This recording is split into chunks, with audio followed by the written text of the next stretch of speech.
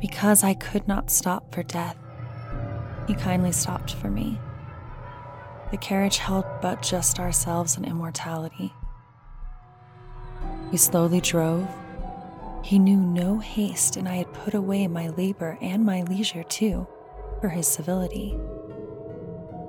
We passed the school, where children strove at recess, in the ring.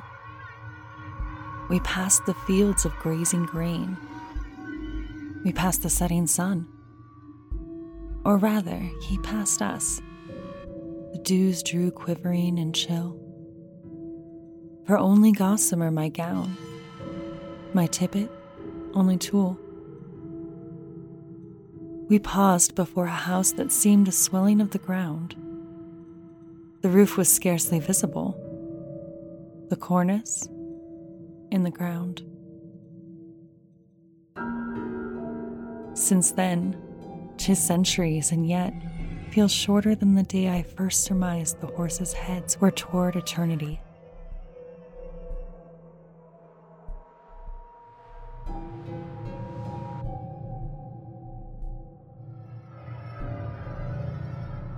In this season, we've explored lunar deities, cat goddesses, guardians of crossroads, and more. All of them shared one thing in common, and it's one we all kind of glaze over. They all guard and guide the underworld as well. We tend to add this to their list of responsibilities, but very rarely are they just a god or goddess of death. The whole domain, the entire realm of the underworld, is a place where even the gods won't go in most pantheons. Because of the deep, dark mysteries of its very nature, we among the living almost always hold it at bay, respectfully and from a distance. But what if a death deity calls to you? What if that realm holds a key vital to your growth? I will warn you in advance that today's episode does go into the concept of death.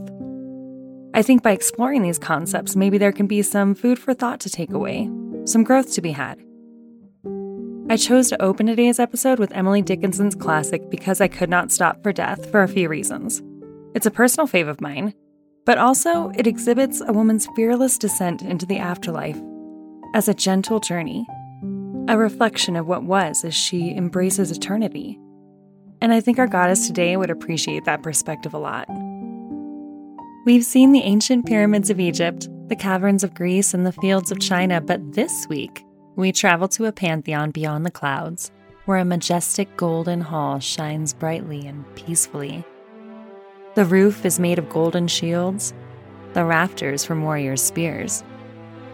The great tree Glasser stands at the entrance, the most beautiful tree in existence, full of gold and red leaves glowing in the sunlight. An aroma of roasting boar and spiced mead fills the air. Now that you have the beautiful image of Valhalla in your mind, plunge through the clouds to the earth. Through the earth. Farther and farther, where everything gets dark and quiet and cold. Maybe even comforting after so many dazzling sights and a fall through the clouds. The deity I bring you today has a similar dichotomy. She can be described as terrifying and dangerous, or a kind and welcoming caretaker. Her face reflected this duality as well. She was half beautiful goddess, half rot and decay. She had many names: grave guardian, entombed goddess, matron of the dead. But for simplicity's sake, we'll stay with her most well-known name, Hel, Norse goddess of death. Hel was believed to hold dominion over all death, including that of the gods, arguably making her the most powerful deity in Norse mythology. Welcome to the Witching Hour.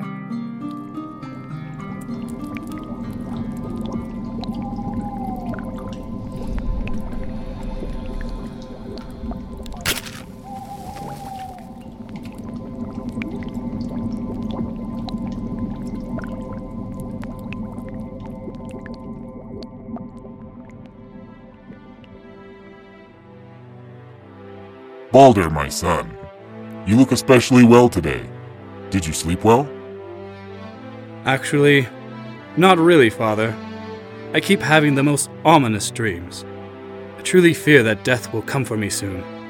I have not seen it just once, but several times now. I assure you, you are safe here in Asgard. You are most beloved in the land, joyful and courageous. No harm can befall you here. Perhaps. Thank you, great Odin. Father. If Baldur truly fears for his life, I must travel to the underworld immediately and consult the seeress. She is most wise and will know if there is any validity to this doom and gloom. I'll have to go in disguise for her to answer my questions. She may not want to share tales of my son. Guard! Prepare Sleipnir, my steed. I leave at dawn.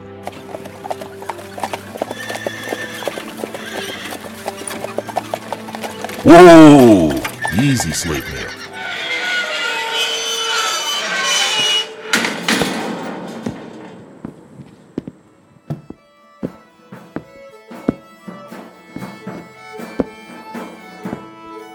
Greetings and merry met, my lord. We were not expecting anyone, but you have come at quite a lovely time. Do come in.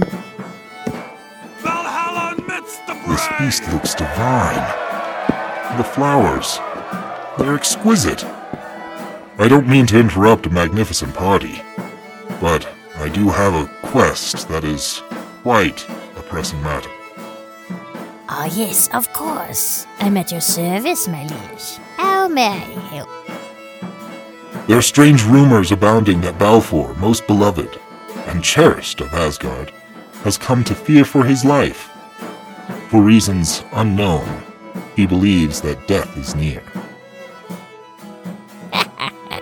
Oh, it most assuredly is, my lord. What? That is who this magnificent feast is for. We must be prepared for Lord Baldur. We've heard many a story of his courage and kindness, and cannot wait to make him welcome here. He is our guest of honor. Balfour? It cannot be. How? Ah, most tragic. What begins as a game will turn on him. He will not die on a battlefield bound for Valhalla, but rather at the hands of a blind man's borrowed skill. What blind man? Where can I find him? Why, no one can circumvent death. Perhaps I've said too much. No, I must know. What game, at least? Ah, I was so excited from feast preparations I didn't notice at first. You've gotten quite excellent with your costumes, Odin. I might not have guessed, but I cannot tell you anything more about your son. Just know that we await him with a warm welcome, and he will be well loved here. Is there nothing I can do for him? I'm afraid not, my lord. It is not for us to stand in the path of fate.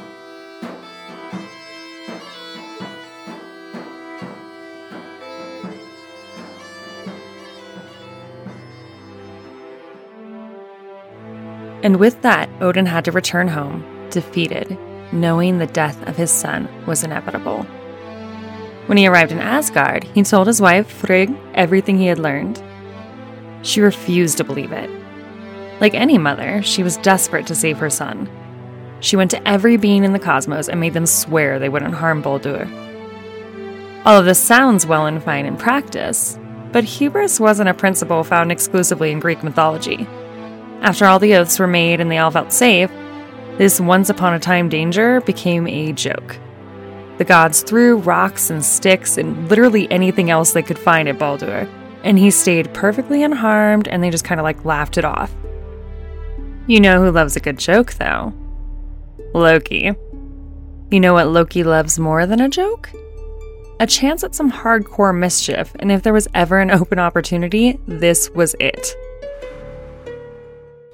Maid, more mead. Here you are, my lady.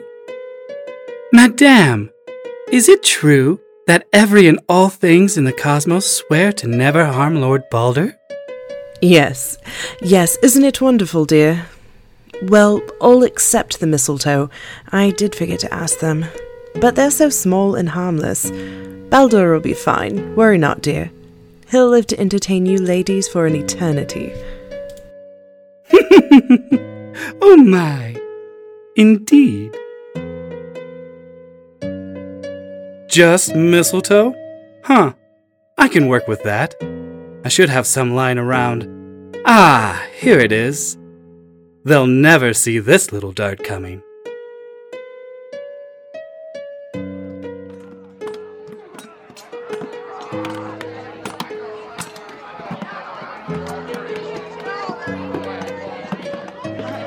Merry meet, Hoder.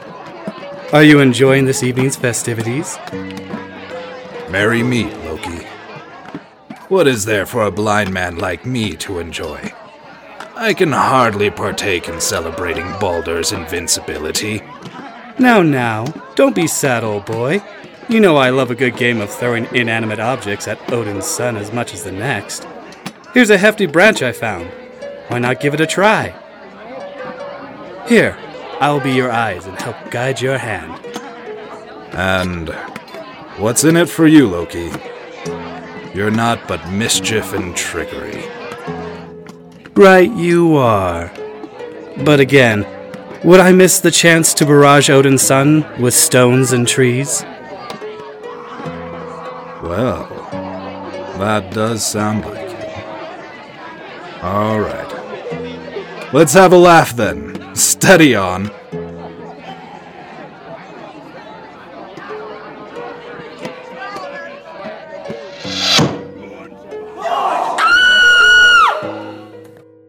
What? What's happened? It's impossible. Baldur, my son, is dead. We can no longer avoid it. Ragnarok is near. This is the first presage. Now here's where things get a little more interesting. Frigg finally pulls herself together and asks who will be willing to journey to Helheim, where those who did not die in battle went, and bargain with Hel for the return of Baldur. This is where Hel starts to differ from other deities in the Norse pantheon. No one but Hel holds dominion over Helheim, and she takes her duties so seriously that even the gods can't overrule her. All they can do is hope she can be negotiated with. So Hermod, another son of Odin, offered to travel below and bargain for the return of Baldur. While the gods waited for Hel's reply, they prepared this huge and lavish funeral, a funeral for a king. Gods, giants, dwarves, elves, all creatures from the 9 worlds attended to mourn the most beloved son of Odin. But when it came time to launch the pyre and ship, the gods realized it had become so stuck in the sand it wouldn't budge. Hirokin, the strongest, brawniest giant in all of the cosmos, finally gave it such a mighty shove that the ship broke free of the sand. Baldur's wife Nanna was so overcome with grief that she died instantly and was placed among the pyre with her fallen husband. All the earth and heaven stood and watched the flames disappear across the ocean and mourned the loss of Baldur. As they mourned, Hermod traveled 9 days and nights deep into Hel's realm. When he finally arrived, he found Baldur in a seat of honor at Hel's side, sad and pale. Hermod begged and pleaded, offered handsome and generous ransoms for Baldur, telling Hel tales of great sorrow that had seized the world at his loss, and the sorrow of the gods as well. Hel told Hermod that if every being in the cosmos wept for Baldur, she would return him. But if even one refused, he would have to remain with Hel forever. And sure enough, that trickster Loki is always on hand for the last laugh. When Hermod returned, everyone did in fact weep for Baldur except for one. A giantess named Tak, who was none other than Loki in disguise. And so Baldur was indeed lost to the land of the dead, never to return. I love this story because there's just so much to take away from it. The first thing I take away from this story is the respectful fear everyone has for hell. They're not about to storm the gates and demand she give him back. They're going to ask really nice and then do whatever she says. Because, again, even the gods can't overrule death. But here's the thing. Once you start looking a little farther into death through Norse myths, often it's described as welcoming and warm. It's not a stereotypical hell with pitchforks and flames. It's a warm welcome, feasting, a home. In one story, a Viking king, King Haddingis, gets the chance to see the afterlife. When he finally reaches the wall of Hell's kingdom, he cannot climb over it.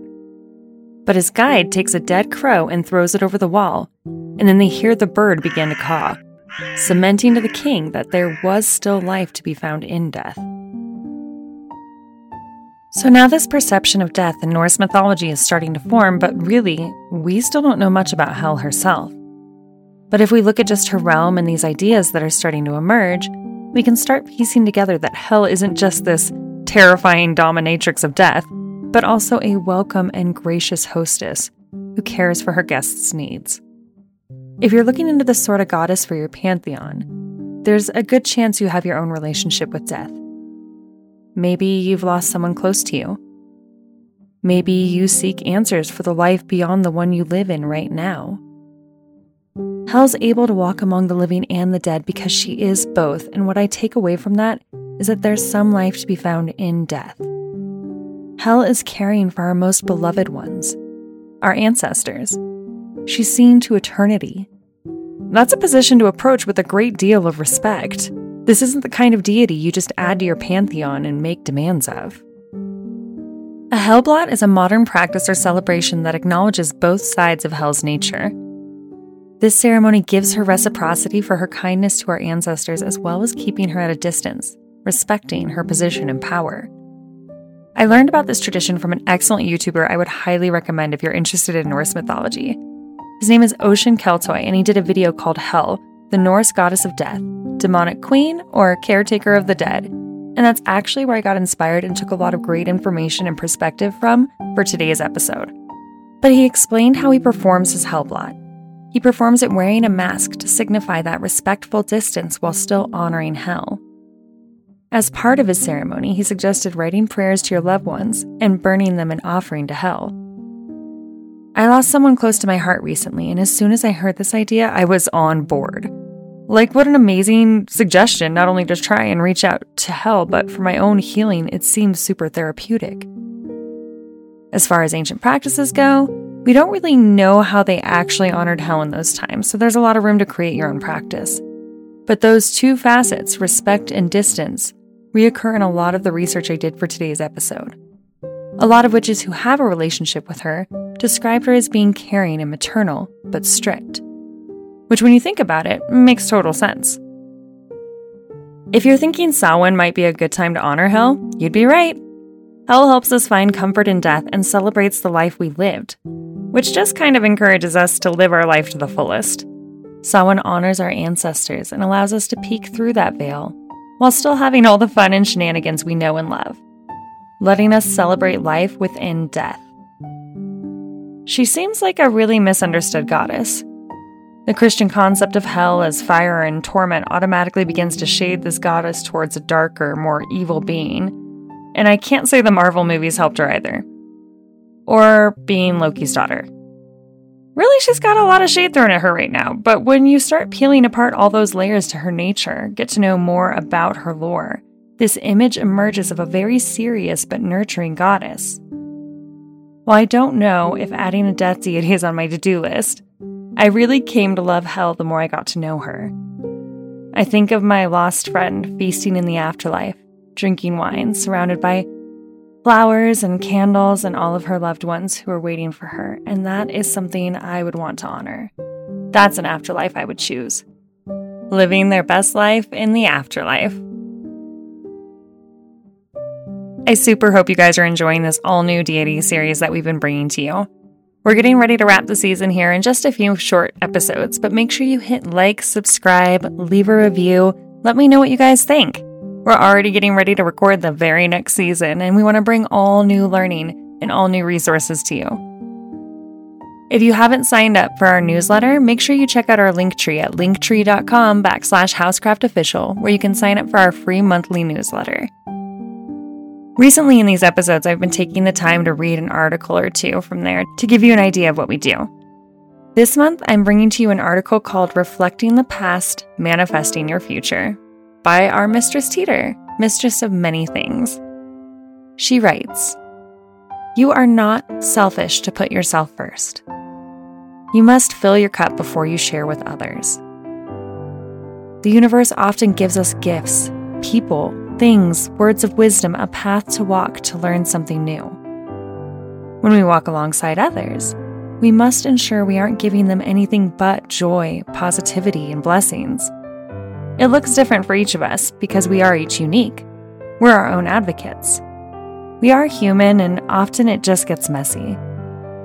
You know yourself better than anyone ever could. In the past, you may have put others first, but what did you learn? In some spaces, it feels awkward and emotional to make the choice we know is better for ourselves because it often is at odds with others' preferences.